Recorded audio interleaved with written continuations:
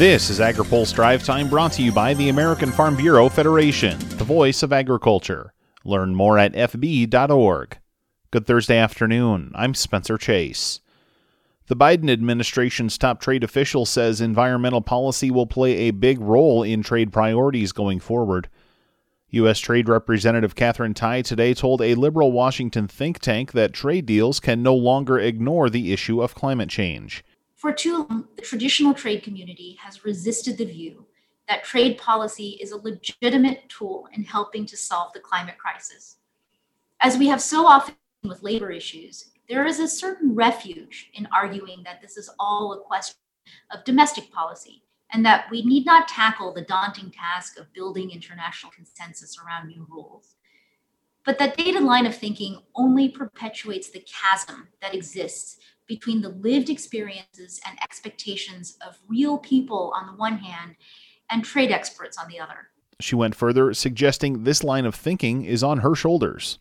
My job is to bridge that chasm and push for trade reforms that translate into meaningful change in the lives of farmers, ranchers, factory workers, parents, children, not just in the United States, but around the world.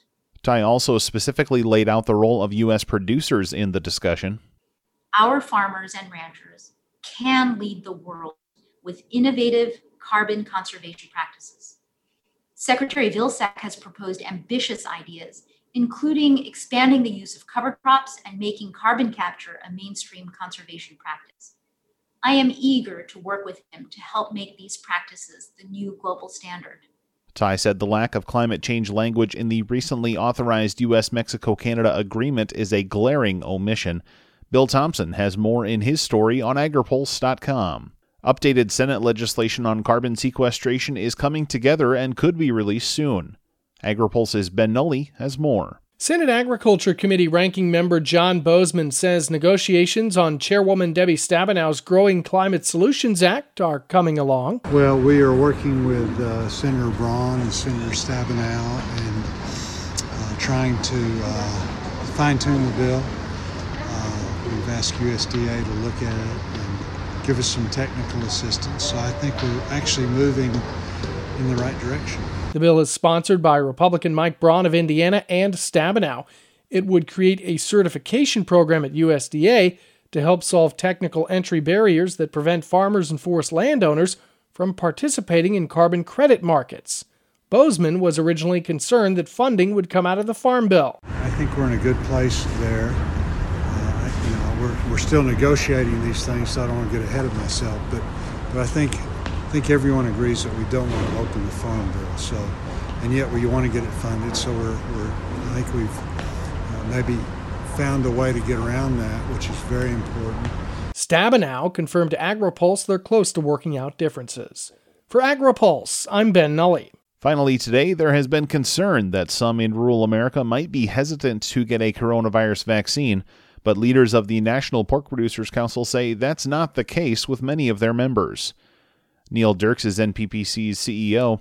He says anecdotally, producers are opting to get the shot. Our producers are used to dealing with animal health, and they understand the importance of vaccines.